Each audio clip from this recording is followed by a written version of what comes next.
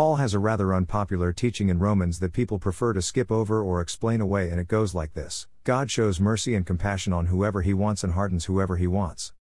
Paul links this teaching back to the story of Pharaoh, who seemed caught up in a bit of a divine enigma. On one hand, God sent Moses to tell Pharaoh to set the Hebrews free, but on the other hand, God also hardened Pharaoh's heart so he wouldn't set the Hebrews free. To make matters more confusing, Paul seems to liken this enigma to salvation. God will bring some into the faith and others he may harden against it. What's going on here? This doesn't feel like the free will God wants everyone to be saved gospel we were told about.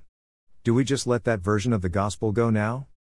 No, because that gospel is biblical too and has passages that support it. What is needed, rather, is a more robust view of how the gospel and salvation work. So here's a few quick points to try to help us understand it better. While we have free will, we are not therefore in charge of our salvation. Salvation is always solely an act and offering of God. We cannot save ourselves. After surveying how we use our free will and all of the various aspects of our life, God decides whether or not He, in His own free will extend salvation to us.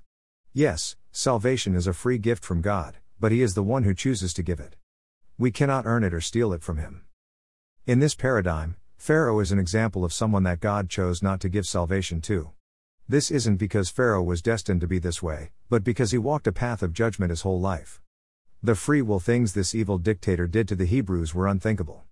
Pharaoh eventually reached a point where God's judgment on him was final while he was still alive. He may have still been breathing, but his sentence on the day of judgment was already death.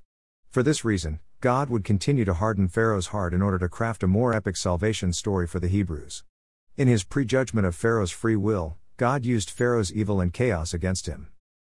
I've heard two ministers tell me that while they've been sharing the gospel, they've come across people who wanted it that they had a spiritual sense weren't ready for it. They both needed to pause and address the person. Are you serious about this? There's going to have to be some intense changes. Perhaps you've sensed that too in some people.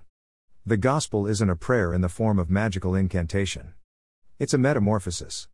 Entering into it is no little deal. As far as it goes for us, we are to preach the gospel at all times and all places, knowing that, as the Bible says, God wants everyone to be saved. But we are in charge of planting the seeds of salvation while God is the one in charge of growing them into salvation. Yes, God even wanted Pharaoh to be saved, but Pharaoh instead lived in a way that brought about ultimate judgment. And instead of just letting him pass away in his sleep, God instead used that judgment to craft a story that glorified his name. Pharaoh's an extreme example of judgment, but there are also other people like Pharaoh who are extreme examples of mercy. King Manasseh, for example, seemed just as extreme as Pharaoh, and yet God saw something there that allowed Manasseh to repent and receive salvation and turn his life around. God sees more than we see. He sees the heart. And in his omniscience, he extended to Manasseh what he did not extend to Pharaoh, even though they look similar to us on the outside. God is always prone to mercy. That much is evident in the greatest revelation of God, Jesus on the cross. So may we follow the Great Commission, continue to intentionally and extravagantly plant the gospel, and allow God to bring about life. This devotional was created out of the themes of Romans 8:31-39 found in today's reading at commonprayer.net. Below are the various AI-created pictures I typed into existence via Mid-Journey to mock up artwork for today's post. Much of today's teaching on Pharaoh's hardened heart is inspired by Dr. Michael Heiser's comments in the Naked Bible podcast.